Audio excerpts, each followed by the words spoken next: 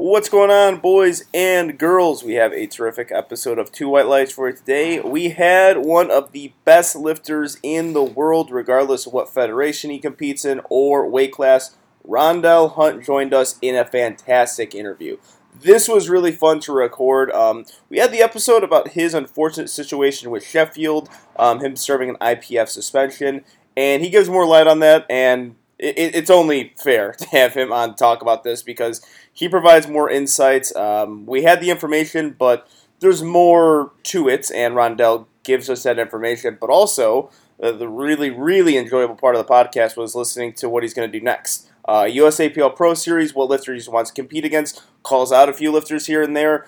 That was a lot of fun to listen to. Steve also talks about coaching with him because what gets overlooked a lot because of how strong Rondell is how good of a coach he is, and also we finish off the show with the lifter rating. So make sure you're subscribing to Two White Lights on Apple Podcasts and Spotify. Leave a 5-star rating on Apple Podcasts. Leave a review there as well, also on Spotify, and go to twowhitelights.com. Subscribe there and go to the shop. Make sure you're checking out all the Two White Lights merchandise. Show us how much you love Two White Lights by getting some of that merchandise. Also, while you're there, open up another tab and go to Left Floor Bros. Use that promo code 20015 to go to leftfloorbros.com and get yourself the best powerlifting merchandise there is, making Lee look good from head to toe.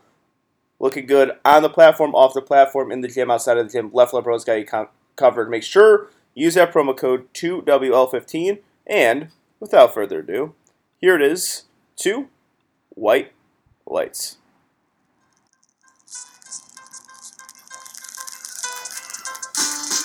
Ooh, baby, I like it, boy. Yeah, baby, I like it, boy. Ooh, baby, I like it, boy. Yeah, baby, I like it, boy. Shimmy, shimmy, y'all, shimmy, yeah. Give me the mic so I can take it away. Wolf on the natural charge, Bon Voyage. Yeah, from the home of the Dodger Brooklyn squad. Wu-Tang Killer, beats on the score. Rain on your college ass disco dorm. For you to even touch my skill, you gotta go to one killer B, and he ain't gonna kill now. Chop that down, pass it all around. And as promised, we got with us today one of the best lifters in the world, drug tested or not drug tested. Rondell Hunt is one of the premier lifters in the world. How you doing, man? I am good, I guess. There was a hesitancy. I wonder why. Why was there a hesitancy? Well, I mean, I was just listening to the preview show that you guys made for the Virginia Pro, but if guys listened to the episode before that, I think they would know why there was some sort of hesitancy in that. Well, yeah, I asked that question for a reason. So Steve and I, we did that episode. We wanted a clearance once to just like kind of share that because in powerlifting, you hear certain things happen, but you don't know if they're true. And we were told by you and your coach that it was true. But I mean, I thought it was appropriate to have you on because one, who better to talk about this situation than the person firsthand experiencing it? And then two, we also get to talk to you as a lifter and coach, and you're one of the people that really want to listen to. But the first question I have, and if you guys want just the, like kind of the background on this, go back to episode 201 and you can listen to it. But the question I have is, how do these conversations get started and then kind of unveil the story from there, like until you get your suspension from the IPF? Yeah. So initially, after I did the USAPL meet, because basically I was more or less off your radar for like years, right? The last big meet that I did and the meet that a lot of people know me from was Worlds 2018. And between 2018 and then the Game Day Barbell meet that I did this year, I hadn't done any meets.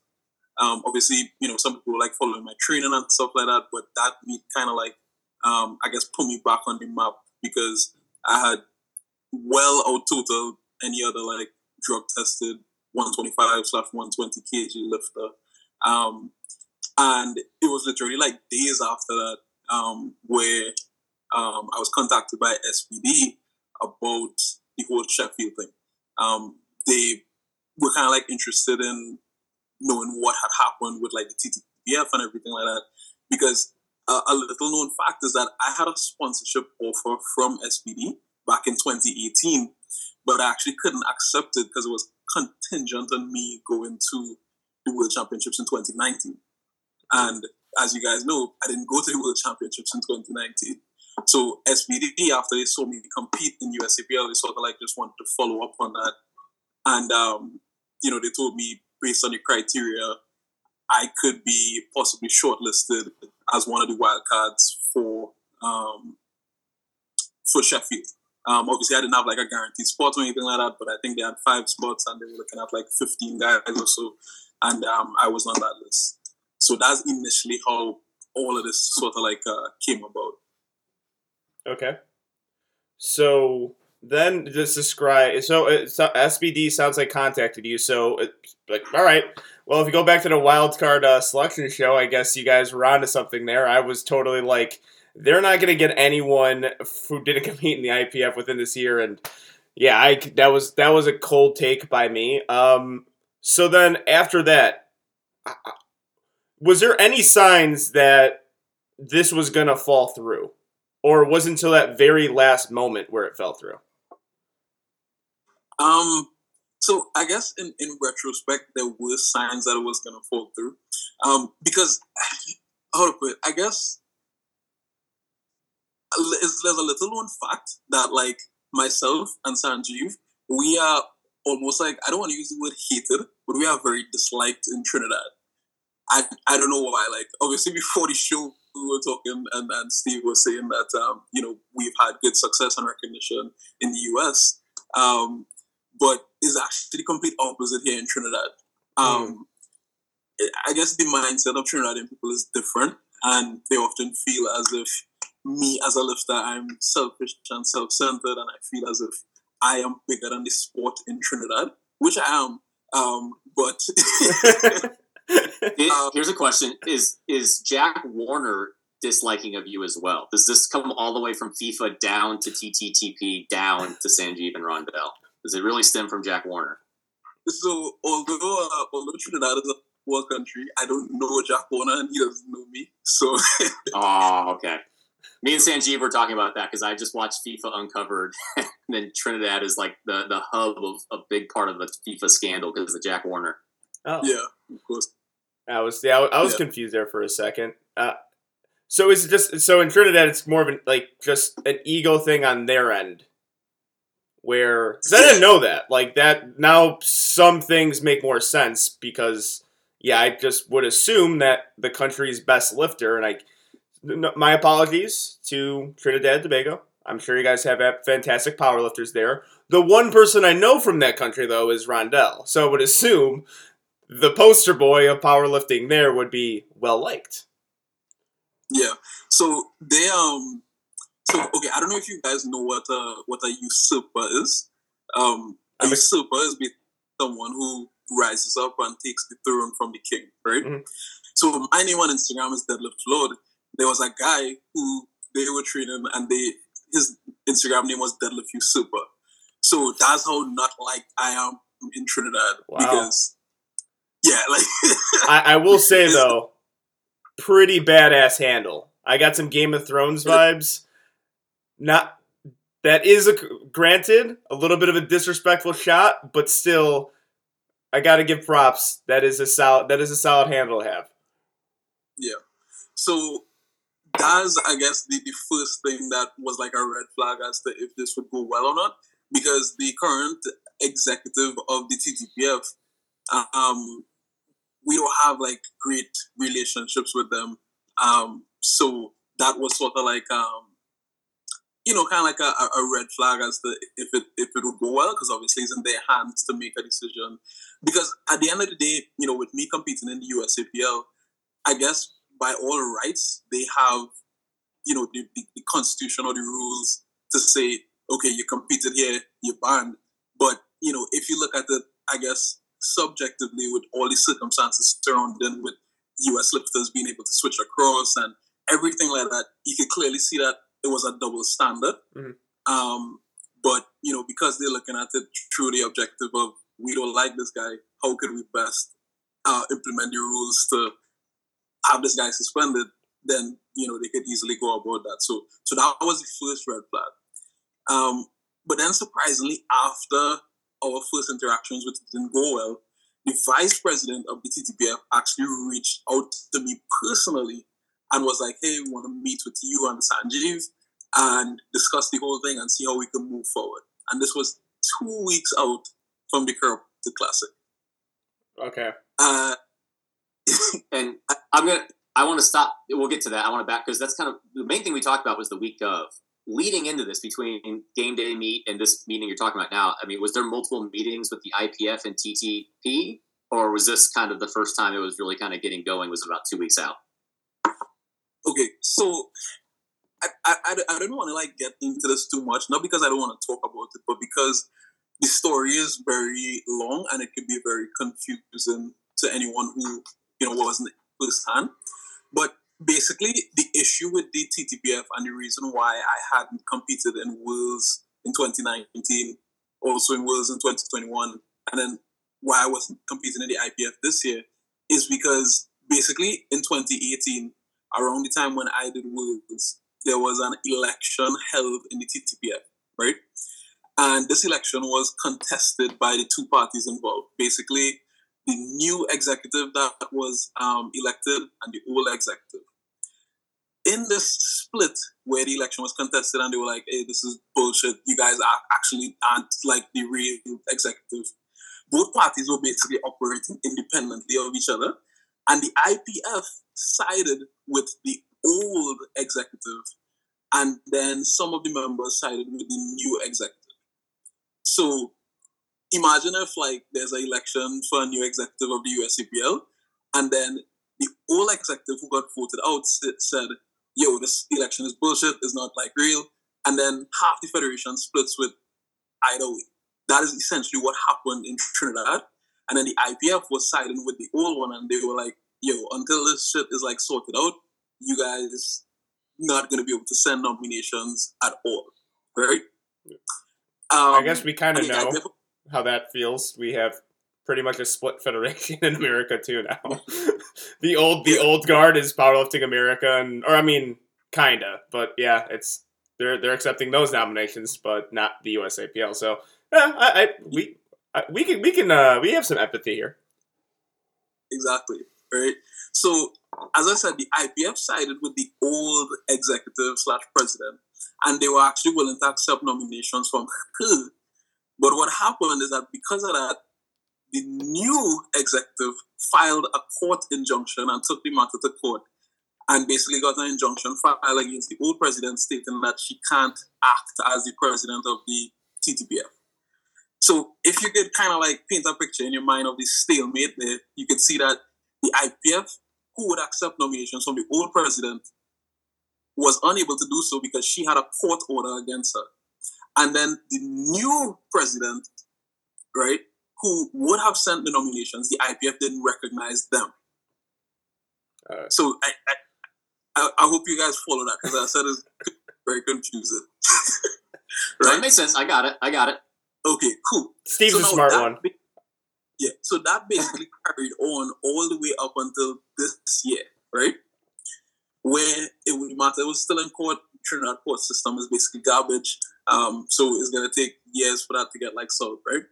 Now, randomly, 2 weeks after my meet, the IPF switched their sides and were like, "Okay, we don't recognize the old one anymore. We recognize the new one." And yeah, Jesus. Cool. Yeah. So it was just so kind of I guess wild to me to hear that 2 weeks after my meet, because you guys specifically said in emails and in court documents that you only recognized the old president, and then you just randomly switched 2 weeks after my meet, and then this new guy that you kind of randomly recognize now retroactively suspends me for competing in a meet 2 weeks before he was officially recognized by the IPF. You're handling this with a lot more patience than I would think. I don't know, as soon as the decision made, what the feelings were, but, this is... yeah, going through this, there's, like you said, a lot of convolution, just confusion there, but also, towards the end there, did you feel like just at the very last moment it was just a ploy for you not to compete in Corrupted and just to keep you away from the USAPL, or just to stick it to you in a way? Well, the thing is, I would have to think so. As I said, we officially met with them and had the full discussion 2 weeks before the meet. I let them know that I wanted to compete at the Corrupted Classic, and I would appreciate if they give me a response, whether it be positive that you're getting exempted from the ban, or negative that you actually have to serve the suspension at least 1 week out. Because obviously I'd have to fly to Texas and everything like that, right? They held off, the communication broke down, but simply because they were kind of like, as I said, leading us on, sign up for memberships, things looking good, this is the way forward, everything like that. I was like, you know what, even though I don't have an official response, because of the situation with the USAPL, whereby, I could only do local meets at the time, I was like, you know what, I think I'd have a better shot at doing Sheffield. And yeah, I decided not to do the Corrupted meet. And then that week, you received word that you were not able to compete, or you were being suspended from the IPF Saturday, correct? When the Corrupted Classic was happening. Yeah, like I was actually watching the Corrupted Classic live stream while I was on that Zoom call. You should have on the Twitch chat answered the questions on why you weren't competing. Because about, I don't know, 65% of the comments were... They would have got hidden in the Aaron shoutouts, since there was 75,000 Aaron Maloney shoutouts. Yeah, there was Aaron Maloney shoutouts in the entire chat. Then the others like, this live stream is blurry and I can't see shit. And then everyone else like, when's Rondell competing? And I'm like, okay, the only one I could really answer is Rondell, and he's not competing for, undisclosed reasons. Then you get to conspiracy theories. People are like, oh, I think he was dealing with a knee injury. And I was like kind of a thing, like, the word around the campfire, like, to the meet's like, oh, I think he got into Sheffield, and there's a reason why I can't do the meet. Yeah, it would have been great if you would have dropped in the chat there. It's like, actually, the IPF suspended me and told me right now like, that I've been suspended. That would have got the chat like completely off the blurry live stream and just focusing on you. Yeah. The thing is, why I kind of like shy away from like even discussing this is because it's so complex and difficult to explain. Yeah. That it's just kind of like, I don't know. Yeah. I just interested forward, to be honest. So there was one thing, and this was, because the story we've told so far still is ridiculous, that they would suspend you on the day of the IPF or the Corrupted Classic, the double standard, since this is exactly what every USAPL lifter who's going to PA this year is doing the exact same thing you did. But what tipped it over the edge for me is they made you sign up for a membership. Because I hadn't even been a member of the TTPF since 2019. Mm-hmm. So I'm lost as to how you could retroactively ban someone when, one, the IPF didn't recognize you, and two, I wasn't even a member of the TTPF at the time. So it's just crazy. And to Angelo's point, that I think he was talking about this in the show that you guys did before on the topic. If Ray Williams goes to Sheffield, I will lose my mind. You want to riot with me? All right, I got another person on the riot team. What was that? Yeah, I'll riot. You're gonna riot? Back on. We'll do a Two White Lights riot episode. All right. We're gonna get ready. Hey, get ready, Houston, Springfield, Trinidad and Tobago. I'm gonna go on the street and riot. Depending on where I am, I'm rioting. So put up some boards. Maybe put your car in a garage, because I'm rioting. And I got Rondell Hunt with me and Steve DeNovi. I don't know who could do more damage, Steve or Rondell in a riot, but guys, join us. Two White Lights, 2023-2022 riot. I've stood next to Rondell. Obviously, I can do more damage. I easily outweigh him and out-able him, no problem. Well, I mean, the time I trained with Rondell in Illinois, I deadlifted 2.5 kilos more than him on a day, so I got that going for me. I mean, it was a taper week for me, but that was it was a clear deload, and it was not a deload for me. It was an actual serious deadlift workout. But I have that too. Yeah, I mean, you pointed it out, not me. I wasn't going to say anything. You posted on your story. I mean, I agree with you though. I mean, if Ray Williams gets in, there's just so many things, and again, I feel like I've been kind of a Ray Williams hater as of late, and I'm not trying to be that. It's just you have to be realistic with the situation. You are a person who, as it stands, is one of the best lifters in the world, pound for pound. Forget about weight classes. You are one of the best lifters who actually can challenge Bob, Ash, Atwood, anyone who has a good DOTS, IPF score, any of these, and the Sheffield rules, going above the total record, breaking records. You have a genuine shot of doing that. Granted, I was like, this is going to be problems. We're going to start having people who didn't compete at IPF Worlds this year, I'm telling you. And this is the problem that was foresaw. But then Ray Williams' situation, to me, it's the same thing. But then on top of that, Ray Williams, I don't think has a legitimate chance of beating his own world record. I give it next to 0, and it's like then you just have this. You have this showdown that between him and Jesus that I would be great if it was an actual showdown, but Jesus on his best day, I think, beats Ray. And that's the only way Ray can win is if Jesus goes like 5 for 9 and Ray goes 9 for 9. That, to me, that's not a good showdown. You just lifting weights on a big stage is compelling. Because we haven't seen it. We've seen you do a local meet. You are powerlifting's now like hottest free agent. You are, and it's funny because it's not like you're powerlifting's best kept secret. Everyone knows how strong you are. Everyone sends you in group chats. I remember during COVID, people were sending like just your stuff in group chats, and I'm in group chats with Ash, and he's like, "Holy shit, this dude is strong!"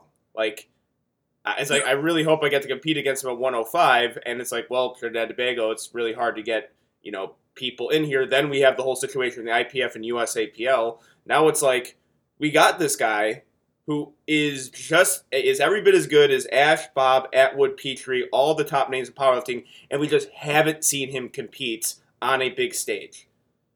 It's infuriating. Steve, is there a way this could happen?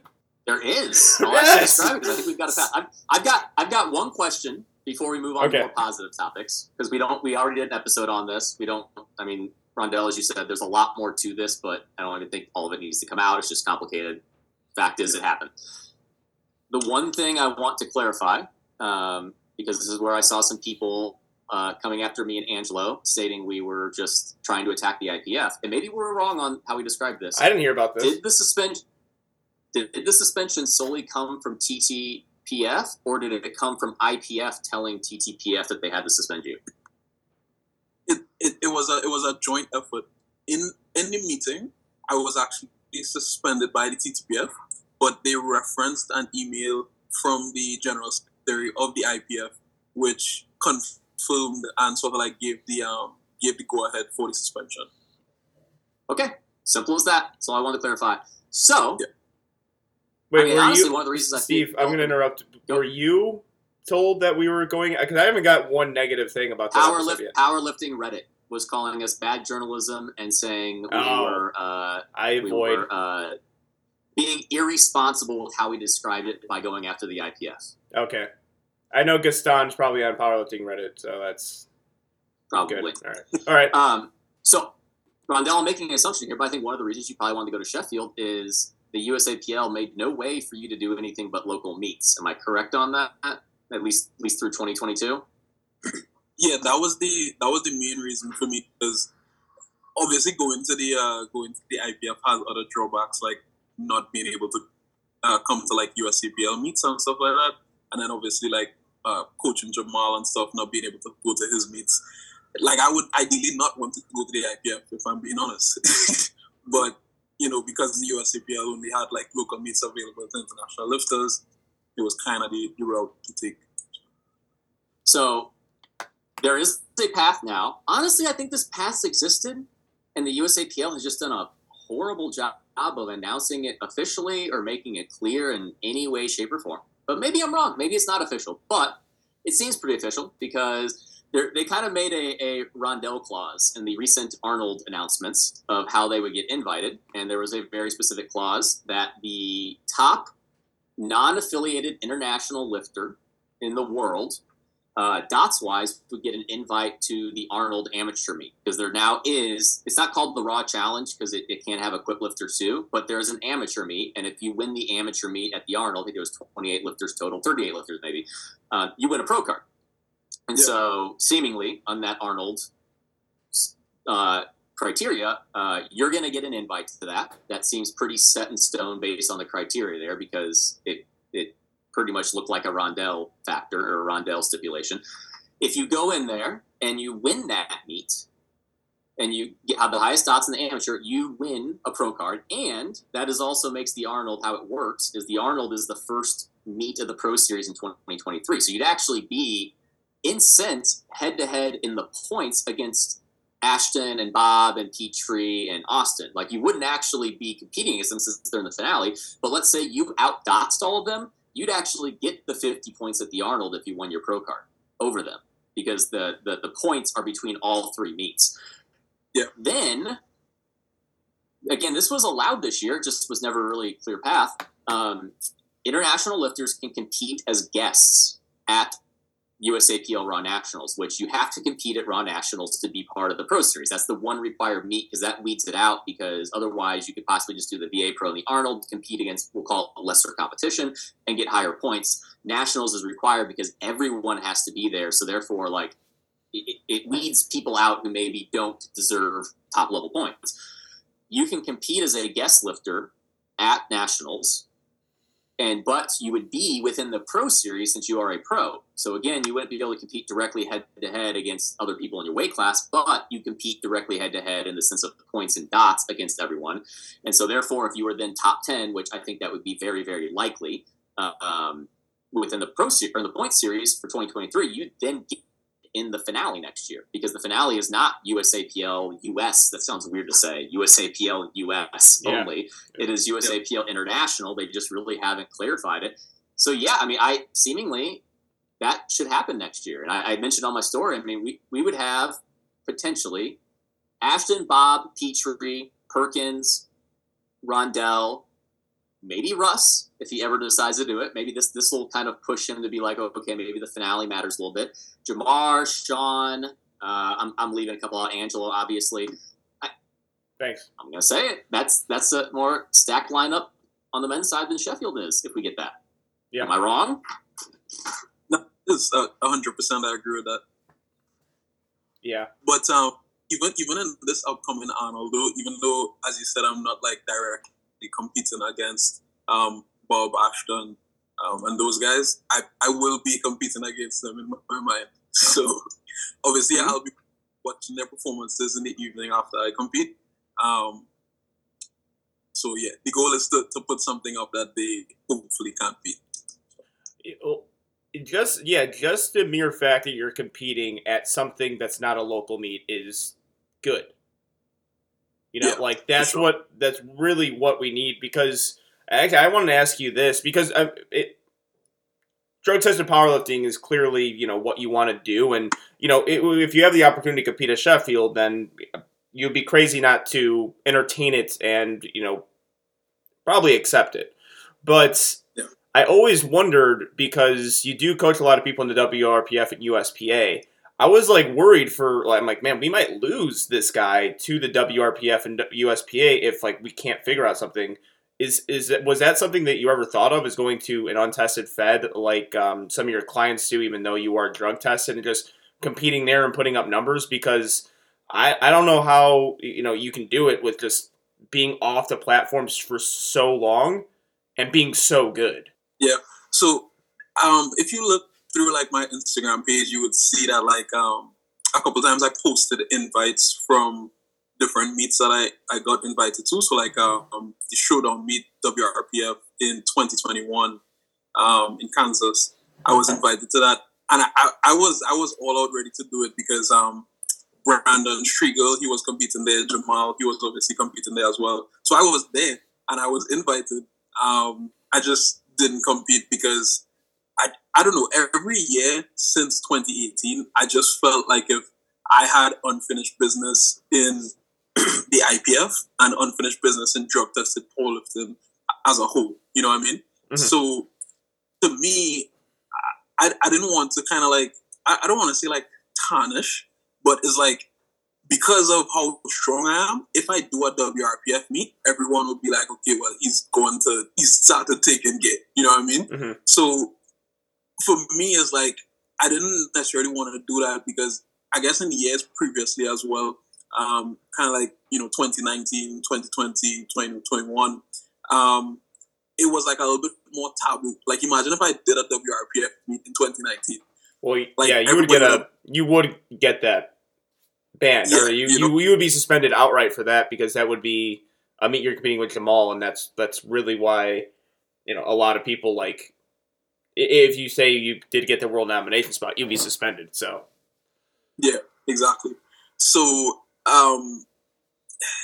so that's kind of why I didn't do it, but it was something that crossed my mind. And to be honest, maybe the whole thing between like the USAPL and the IPF didn't happen, and like shit was still going on with the TTPF as it is. I would have probably done like a WRPF meet just because, yeah, like I need to compete. You know what I mean? So yeah, it. So going into now we have like you have some sort of path to compete. Who's on the list? Who are you looking to beat? Every single person who what's the goal right now? If you're Russ, we'll put it this way: if you're Russ and you're going to put someone's YouTube channel on the TV while you train for motivation, whose lifting videos is going to be there to fuel you? So the thing is, I think my biggest competition and one of the guys who motivates me the most is Bob. And he motivates me in like two ways. One, because he's obviously like a great lifter, and I think he will probably have the second highest dots next year behind me. So that's one way. And the next way is just because like he hypes me up that much. Like, I don't know if you watched his YouTube video where we were in Corrupted together, but like Bob really believes that I am like that guy. And I feel like I have to like live up to that expectation just to push him. So yeah, like Bob is the guy who motivates me the most. But in terms of like being motivated from like a negative perspective and like almost like deep kind of like anger and passion, I watch like Taylor Atwood videos. Like I don't even like smile or be happy while I'm watching them, but it's just like I just really want to dethrone this guy because I feel like he's extremely like full of himself, and I feel like he thinks he is just like the pinnacle of powerlifting, and so yeah, those two guys. Yeah. Let me know if this is true. Like when you're going through training, maybe you're injured and you're dealing with something bad. Do you find that it's actual good and it means growth? And then if that's true, that's great. And if things are great, you probably should spread the positivity. All right, was that a direct quote from Russell Wilson or? Yes, that was from Russell Wilson. Okay. It sounded a little Russell Wilson-y. I don't know if that was Russell Wilson or someone else. Oh, God.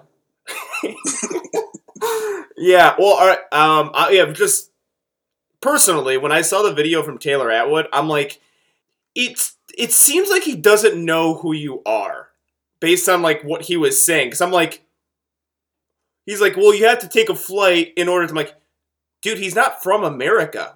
Do you not know that? like it's like you have to go overseas, you have to train in a different country. Like, he's not American. What's wrong with you? How do you not know this? Like, what bubble do you live in where you don't know that like one of the best lifters in the world is not American? Like, and then I'm like, you heard him. Sorry to do this, but you've heard him speak, right, Taylor? Like at least once. You kind of tell that there's a little bit of an accent there. That was my thing on it. So obviously for the game day barbell meet, I had to fly and then drive 3 hours. The flight from Trinidad to Houston is almost 6 hours, and then I had to drive 3 hours and stay in Austin and everything like that, and do the 2-hour wait, right? And then obviously back in 2018 when I competed in Canada, it was more or less like the same thing. So I'm just like lost as to the points that he makes. And it's just like, I don't know if anyone angers me in powerlifting more, because I don't know. It is. Oh no, I get it, because watching that video, I was talking to some people at the gym, and we're like, he just seems so lost at times when, like, especially during this. I'm like, he just said he had to take a flight, which that still infuriates me when IPF lifters talk about it. They're like, they're so much better than you because they fly out places. Like, okay, guys, like, we get it. Like, flights are hard. But I'm like so lost here that you don't know that the person to compete in America has to fly just to compete in America and do these meets. How about we go 2018 when you flew to Canada, and didn't you out-total the open class as a junior? Or you almost out-totaled them? Flying there. You had to fly there. And I missed my last deadlift, which I pulled a year before that.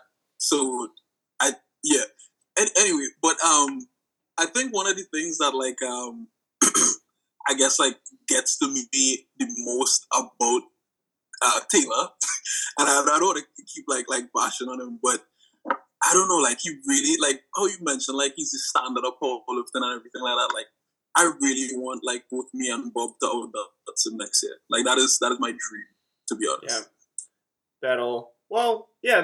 I mean, I understand it. I respect it on your perspective, because if I was in your shoes and somebody said that about me, I'll be like, whoa, what? You're just wrong. Like, you're just wrong about things. Like, I'm not going to take away from what he is as a lifter and, being like, oh no, I'm better than you. If you would have, I guess that video would have been like, I probably wouldn't even talk about it if Atwood was like, I'm better than you. That's a totally fair way of looking about things, especially, you do the same thing. Like Bob does the same thing, Ash does the same thing, where they're like, no, I'm going to win. Because that's what competitors do. They believe they're going to win, but saying certain things that are simply not true is, it can be infuriating, and, yeah. On the point of, like IPF lifters, like US IPF lifters, who say that, like, they talk about, like, having to take flights and you can't compare exactly everything like that, right?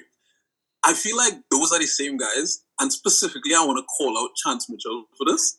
Those are the same guys that, like, maybe a couple years ago would say that USAPL Nationals was greater than Worlds. Those are the same guys. That's a fair take. Very fair take. Now all of a sudden, because of the split, it's like, oh no, we compare, XYZ. Oh, direct quote. Taylor Atwood on Two White Lights. Underrated, overrated. IPF, overrated. USAPL, underrated. The guys in the U.S. This is a quote from Taylor Atwood. And Atwood, I know you've been upset with some of the things that were said on Two White Lights. Not from me, particularly Steve Denovi. He said that on the podcast. I barely lie. And you were right on that, Steve. Like, he did say the 82.5, whatever, or 83 stuff, but he said directly, USAPL is underrated because the guys we have here are better than what we see on the international level, and at nationals we have possibly a better crop than the IPF, which is overrated. He said that. Yeah. He said that shit on the podcast. I will go back and I will get the direct quote, but the one thing that he said, USAPL was underrated, and whenever you call something overrated, it's a negative. So, yeah, that's an excellent take there, Rondell. Delivered it perfectly, too. I do think that a lot of people in the USAPL had their stance, and now it's going to be a few years, they're going to say Powerlifting America Nationals is better than Worlds, depending on who goes over. So it's just going to be a vicious cycle. I want to bring up one person that you didn't mention, because it's, as of right now, it doesn't really have any direct comparison, but if Jesus Olivares was to come back to the USAPL, I know one thing him and Joey have kind of talked about is how horrible good lift score is for him, and he has to total 2650 to even compete with all the other. If he was back in the USAPL right now, he would be only 3 dots points off the Austin Perkins for number 1. Mm-hmm. He would actually be able to compete. Like, if we added it, we had Bob, Ashton, Jesus, and Rondell. Let's talk about the actual people lifting 2K plus, not comparing 74 kilo lifters to 120 kilo lifters. That would be the greatest foursome duo and matchup ever. In powerlifting history, I feel like, is Bob, Ash. Oh, add Keenan in there too. Get Keenan in there. Keenan Lee and Rondell and Jesus. And just the total amount of weight lifted, and Jesus actually being able to compete because Dots is fair to super heavyweights. Yeah. That would be very, very interesting for me to see. I think that would be my dream scenario. Yeah. Jesus is also a guy that motivates me a lot because I want to have the heaviest drug tested deadlift ever, but he is obviously making that issue. So yeah.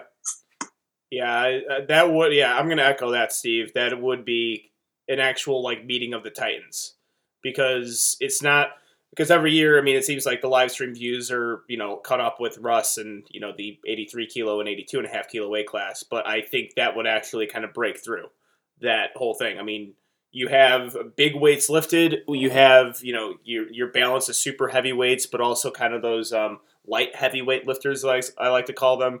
That would be something I will definitely watch on repeat, possibly.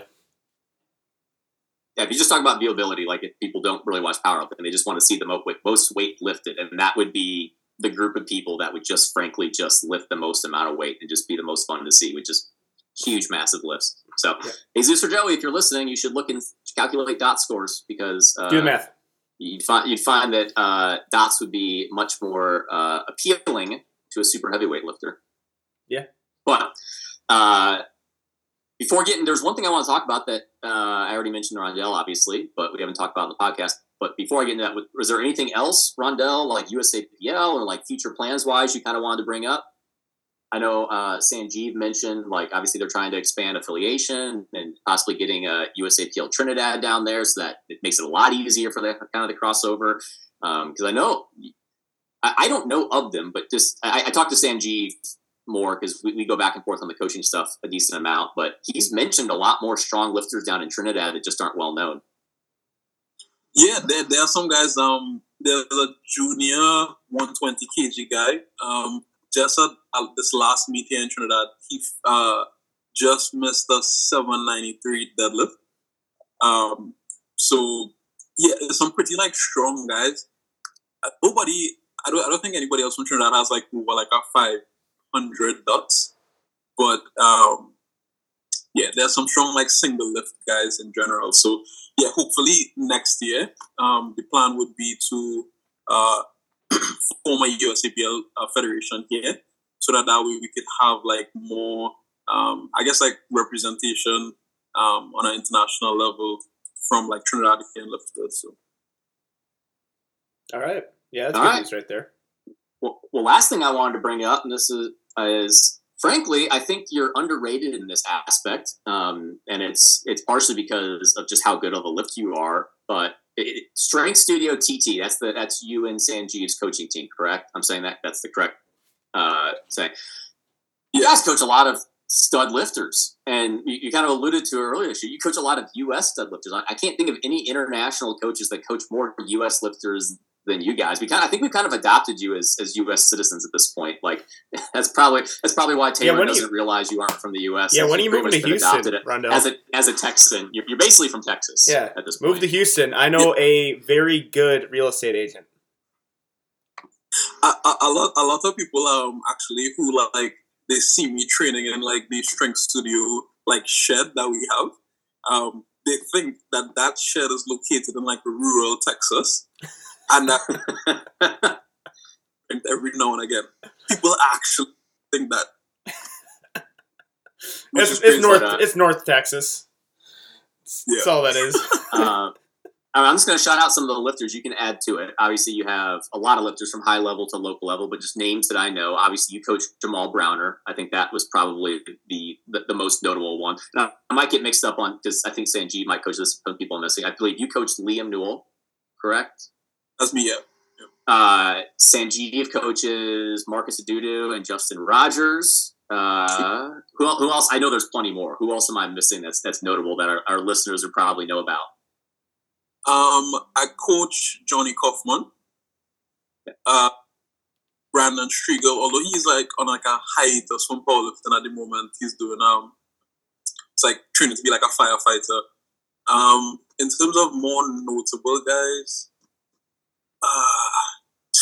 I don't know if you guys know this guy from Germany. He's a pretty strong lifter, Pascal Sakow. Yeah, Sanjeev coaches him. Okay. And yeah, a couple more guys. But in terms of like highly notable guys, those are probably the ones that you would know.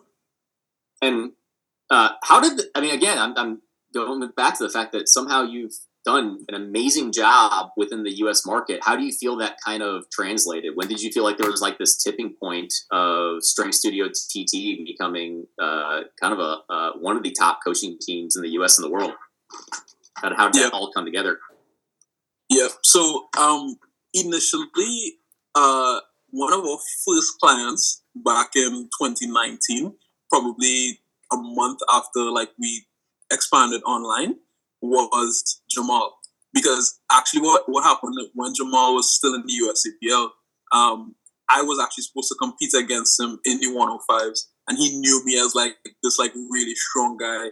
So then when we expanded online, he was just like, yo, I want to get coached by you. And I was obviously kind of like taken back by that because we never even spoke, and I didn't even know that he knew me. So with Jamal on board, and then obviously like with my lifting as well, that was kind of what like initially gave the brand like a big push.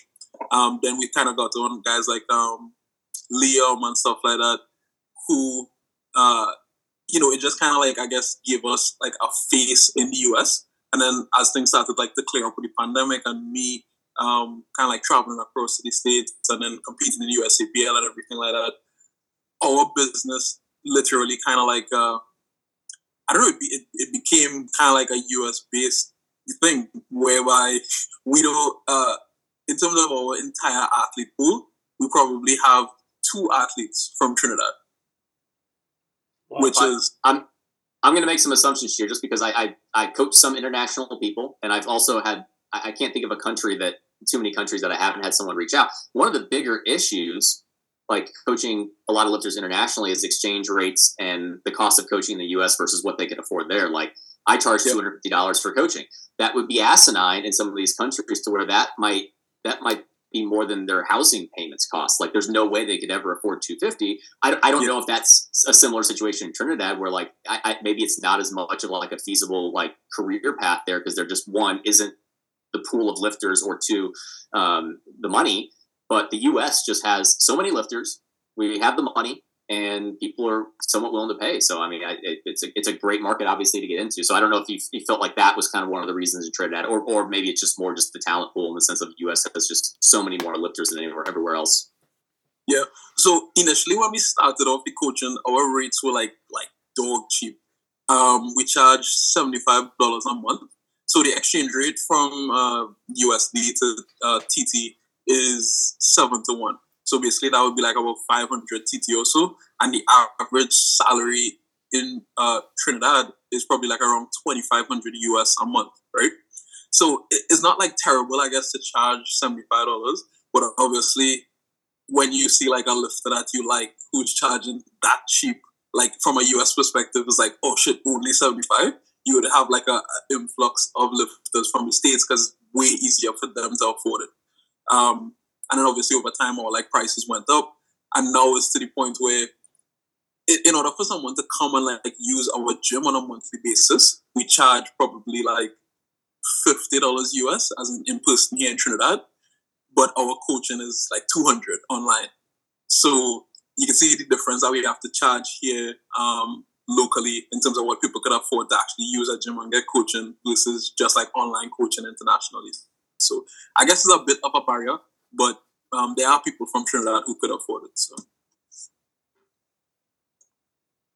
Yeah, and I know you guys probably, I mean, from what I know from talking to some other coaches who expanded on this, it's kind of the passive revenue that can kind of make powerlifting coaching, I want to say it's lucrative, but like one-on-one powerlifting coaching has this cap of like what you can do. There's only so many people you can coach, only so much you can charge. How did the app come about? I know you've got the app now with Jamal and Sanjeev, and I got to figure with a lot of what you're doing, that might be a nice little side gig that's going on. Yeah, it is pretty good. We don't necessarily. Well, we haven't launched the app just yet. Okay, just the programs then. Yeah, because the app is actually something that like we custom building from scratch. So we put a lot of like time and effort and money into that. But right now the programs that we have are just like Excel spreadsheets. Initially that came about because Jamal wanted to make more money, and he also didn't want to coach. So he was just kind of like, we can maybe like try out these programs. And then we did the first version of his intermediate program, and people liked it. And now, like 2.5 years later, that program has 5 volumes, and like we got better each time. So it just really just kind of like happened like naturally like that. But yeah, it is pretty profitable. We have a lot of guys who love the program. So very cool. Yeah. So. All right. Yeah, that's good. It's good information to have because, this is like the second straight episode. I'm going to call it Marcellus, and I can't do that because I'm technically his boss, right? He's a 2 White Lights athlete. But, yeah, Marcellus kind of prides himself on being, the guy in powerlifting coaching and a high-level powerlifting coaching that still competes and competes regularly and competes relatively well. But, I think at times he forgets you exist. Yeah, well, I think Marcellus is more towards like the side of mainly being a coach, but he competes. But as Steve said, I kind of see myself more as a coach, but I think people see me more as like a good athlete who also does coaching, Actually, interestingly enough, I heard about you as a coach first and not an athlete. Steve knows this. I did pick up like following powerlifting in 2019 or like late 2019 too, where like even IPF Worlds, I was like, couldn't so really. Angelo just found on his episode that you competed at 2018 Worlds. He didn't know prior to this. I honestly didn't. I'm not joking. I know you compete because I didn't watch really any of powerlifting in 2018. Like I would somewhat keep if something gets reposted, maybe I'll see it, maybe I won't. I don't even think, did I have it? Yeah, I did have my Instagram page then. But it was, I attached it. I'm like, oh, like that guy's really strong. I've heard of him coaching before. And that was kind of how I got it. But then, after that, I'm like, and then seeing more videos, I'm like, wait, this dude is legitimately one of the strongest people in the world, right? And people are like, yeah, he's a beast. And then that's how I found out. That's how they were telling me about the Trinidad and Tobago situation with the IPF, where it was like what does he compete under? And then it's like, oh, it's a real. I remember that whole thing being like even confusing at the time, and people being like, it's all fucked up, man. Like that's what they would always say. It's like it's fucked up down there. It's fucked up between them and the IPF. I never knew the situation until now because I knew there was something political going on, but I didn't know about. Not the specifics. I don't know the specifics. I just know like they're like, dude, like they don't know if they can get a team at IPF Worlds. I'm like, oh, okay. I don't need to know the specifics to know like that's not the best situation to be in if you're a lifter. Yeah, it's crazy. What you guys think? Do you guys think I should do like a YouTube video just like detailing? Because I showed you guys your write-up that I did. You guys think I should do a YouTube video like detailing the story? Because a lot of people don't know like the actual specifics. Or you guys think it's just like I should just move? You're asking, do you want YouTube views or no YouTube views? Yeah, pretty much. Or not no YouTube views, but like...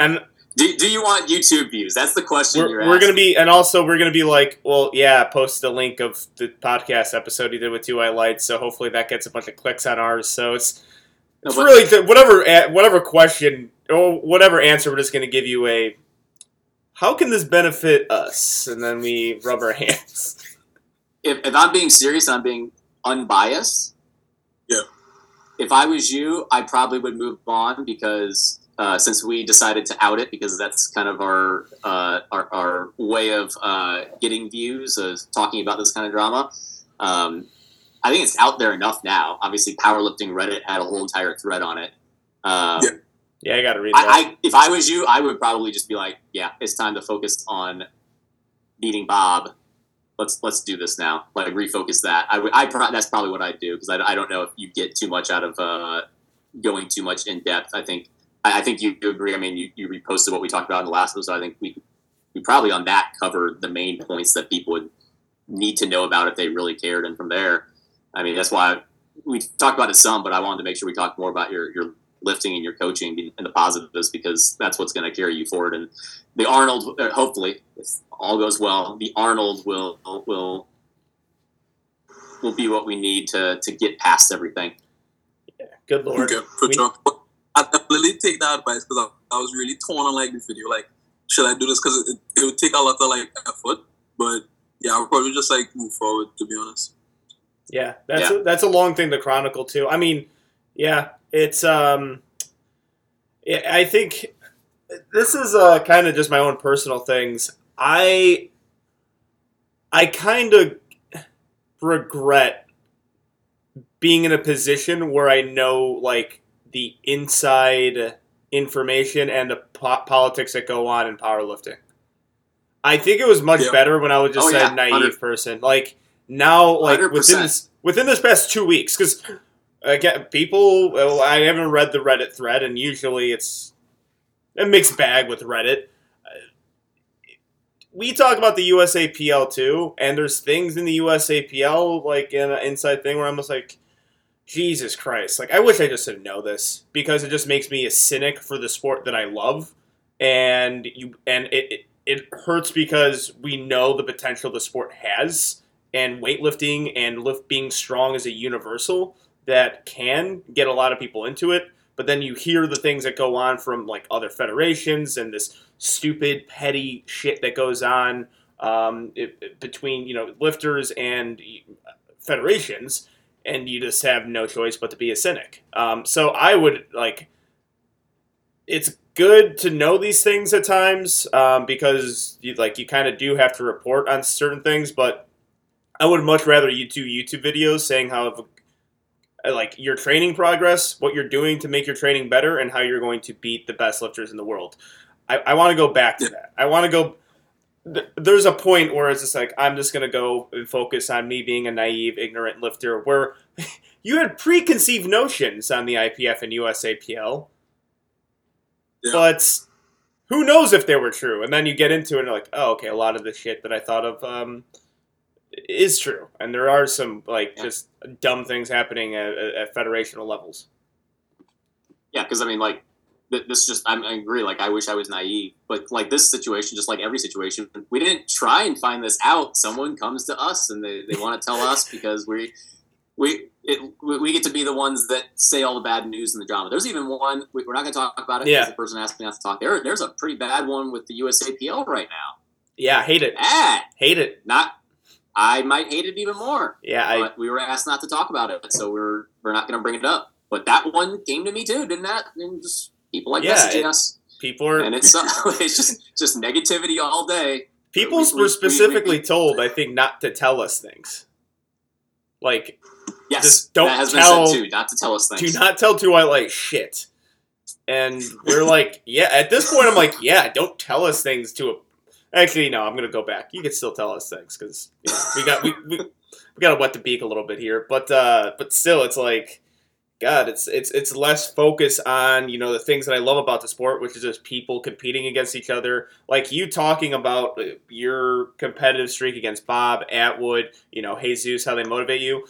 That actually gets me excited. Like I'm like, oh, nice. I get a conversation. That's why I love training with Petrie. It's like those conversations of like, okay, this is what I can do to beat this lifter. I'm like, oh, cool. I'm playing a sport. I'm not into I'm playing a sport again. I'm not into the politics and, knowing all these things. And one way to make people forget what. Well, talking about positivity and like highlighting these matchups, I'll bring it up real quick because it's something we haven't talked about. And Rondell, you probably don't even know about this. I don't know how. I guess I'm allowed to talk about this fully. So Bryce Lewis has. I don't know if he's been hired, but he is now part of USAPL for the broadcast and production head. He's going to be handling all the live stream and all of like the media broadcasting for pros in particular, especially, and all the bigger meets in prime time. An email was just sent out last week about how and they're going to be getting headshots and media interviews at nationals and all these big meets. They're going to be sending out videographers to document training for people, so they have highlights for the productions and displays and the pre-meet bunch of stuff they sent out. We'll probably do a whole episode on it. Obviously, you didn't get that email because you're not a pro yet, but the things that they want to do with that, there's so many, like, you win your pro card at the Arnold, when they can start doing like actual like live interviews and in-person stuff, and having someone send someone down to watch you and Bob train at Corrupted Strength and hype it up. There's so many cool things we can do with that, because that's the storylines people want. It's not fun just to show up to a competition, leave. It's the background to it that really makes a lot of the fun. So, but yeah, hopefully that'll be a little bit. I think I mentioned to Bryce, maybe we'll get him on eventually and talk about that so he can clarify the full details of it. But what they were doing there sounds really cool. I mean, it sounds like what a lot of SBD wants to do with Sheffield, that the IPF is never going to do, because the IPF just wants to go to the Olympics. But the USAPL now wants to have that as like a mainstay with all of their pro meets and their prime times and big stuff. So yeah, positive. Didn't Bryce Lewis just switch back over to PLA? Yeah, so interesting. Yeah, that's apparently allowed. Damn it, Rondell. All right. All of this, I'm like, yeah, this is awesome. When he sent that email, I'm like, this is cool. Like, this is really cool stuff. But actually, Angela, you know about this. Let's just throw this out real quick, because we have not talked about this. And Rondell, you'll find this interesting probably as well. I was reached out to about some situations that have been overlooked, and I wasn't given names, as I should not be given names. But where is this? Okay, I have some things here, and I'll try and be discreet about saying it. But there are people who were coaching at current IPF World Championships who are still current USAPL lifters and meet directors. There were people who've lifted at IPF World Championships who are current USAPL referees and meet directors.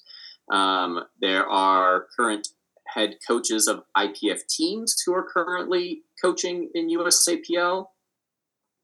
Yeah, that's just some of the ones I've got. Okay. Rondell gets suspended, even though there was no affiliate that he could be a part of for 3 years. But US has this really cool standard where you can kind of just go back and forth and you don't get suspended. You know what I think that is?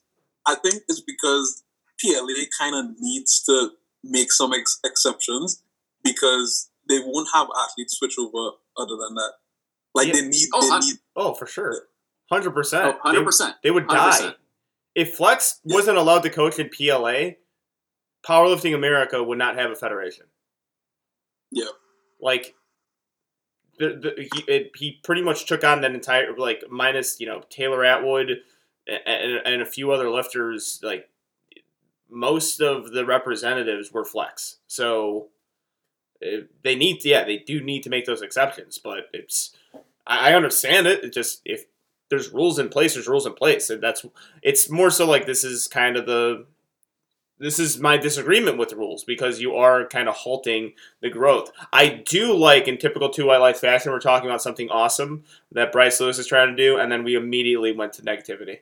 We're immediately like, yeah, but this is what else sucks. Back. That's how it's that. Back just lifter rating. Then. Back to positivity. Yeah, lifter rating. Well, yeah. So that's one way to make people forget. Lifter rating. Haven't done one of these in a while. Haven't had an interview in a while. 1 to 99. What you rate yourself on all 3 lifts. Then we give you an overall. So on squat. And to caveat, it's your weight class, which we'll call that the 264 or 275 weight class. Drug tested. That's who you're comparing to. Okay. So squat, I will go 97. Bench, I will go 99. And deadlift, I will go 99. Let me see something real quick. Bench. My squat will soon be 99, but yeah. All right, what do you got, Steve? So 97, 99, and what did you say for deadlift? 99. Okay. If you want obviously these are the lifters' ratings, not ours. Squat, spot on. Squat, if we're looking all time in this class, you are 8th. I mean, really, we're talking about Kurt Karwoski and Dennis Cornelius being the main ones ahead of you. So, I mean, you're right on. 97 is about where it's at. Deadlift, the fact of the matter is I don't think the deadlift you have done in competition is actual what you can deadlift, because you went for that, 881 was it? Yeah. 881. I mean, you could have hit 850 something, which would have put you number 1 all time. So I agree, 99. The only one I'll give you a little kickback on is bench. I got you 9th all time on bench. You're about 50. You're 60 pounds off the all time best on bench. The all-time best on bench is that Jason Mike? Ruben Sanchez. Okay. Ruby Tuesday. So he competed in Nassau. It's considered fully drug tested. Let's go. USAPL, Joseph Amendola, 584. Yeah. I was just going on anecdotal feeling, because I feel like my I know. That was the point. I'm the analytics data guy who's a dick and then has to pull out open powerlifting. So I'm saying, Yeah. so I would personally say 97, 97, 99. That would be mine. Yeah. Which go What would that give me overall? like a 98? 98? I don't think we need to do math on that one. It will piss you off because Atwood was the only 99 overall rated lifter, and John Hack. So you would be just behind him. Yeah, that would be at the Arnold, I will change that rating. All right. Sure. Boom. We're gonna put in the caption second to only Taylor Atwood on the post we make. No, I was gonna put the quote.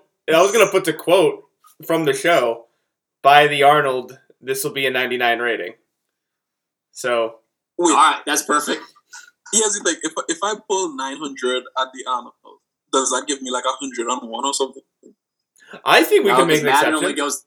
No, hold on, because remember, I always go back to this: Devin Hester, Madden, only guy with 100 speed.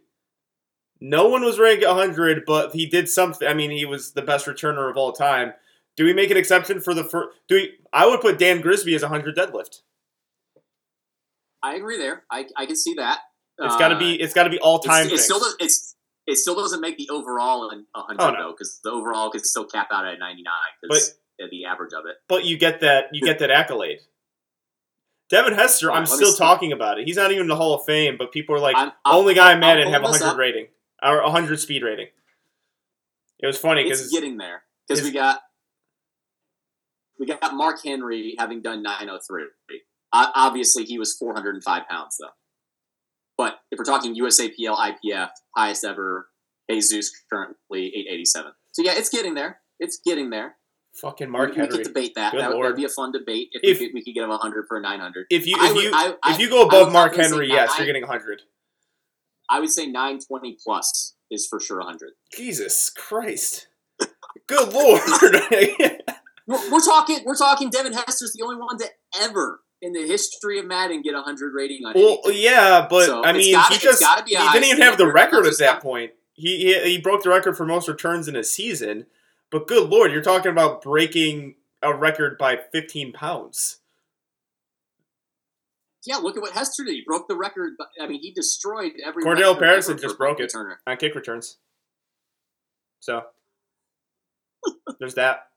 Little side debate there for football. I don't know. I would say if you go a pound more than Mark Henry, you are absolutely getting a nod from me. And I have the password login, and I get the password login, so it doesn't really matter what Steve says. Like I post the shit, so Steve can be a disagreement all he wants. 904 then gets you 100 deadlift. All right, I would say 900 just because, but whatever. Well, we'll put that number there. Oh, good. I'll get Mark Henry on the show and give him a 100 deadlift rating. Mark Henry, if you're listening, come on the show. Based on my projected numbers, I think 904 would be what I need to beat Taylor's Ducks. But we'll see how the training goes and everything like that. All right. Oh, I'm very excited to see it. I'm very excited to see you get back on the platform. This was an awesome interview. We haven't done interviews in a while, and that's because we're very selective with who we have on, and as far as like the coverage is the sport goes, and I'm very happy that we got you on. It was good to hear, one, your thoughts on your situation, but two, get some of the insight you have as a lifter and as a coach. Good luck to you. Like I said, can't wait to see you compete. And for our Two White Lights fans, we'll see you guys shortly with the Virginia Pro recap and also the Two White Lights Awards. Be ready for that. One of our favorite shows of the year, the Two White Lights Award episode. We might have to make a separate award. Who got screwed over by a federation more? And then just give the award to. Well, after this episode too, we might have a new Two White Lights Biggest Hater of the Year person to add in. If we piss someone off enough. Possibly. There's 2 or 3 people in this episode alone that we could have possibly done that too. Which more the merrier. We'll spread If it's bad, then we'll make it good. We'll make it great. We'll spread the positivity. Spread the positivity. Good is good. All right. On that note, we'll see you guys soon. Peace.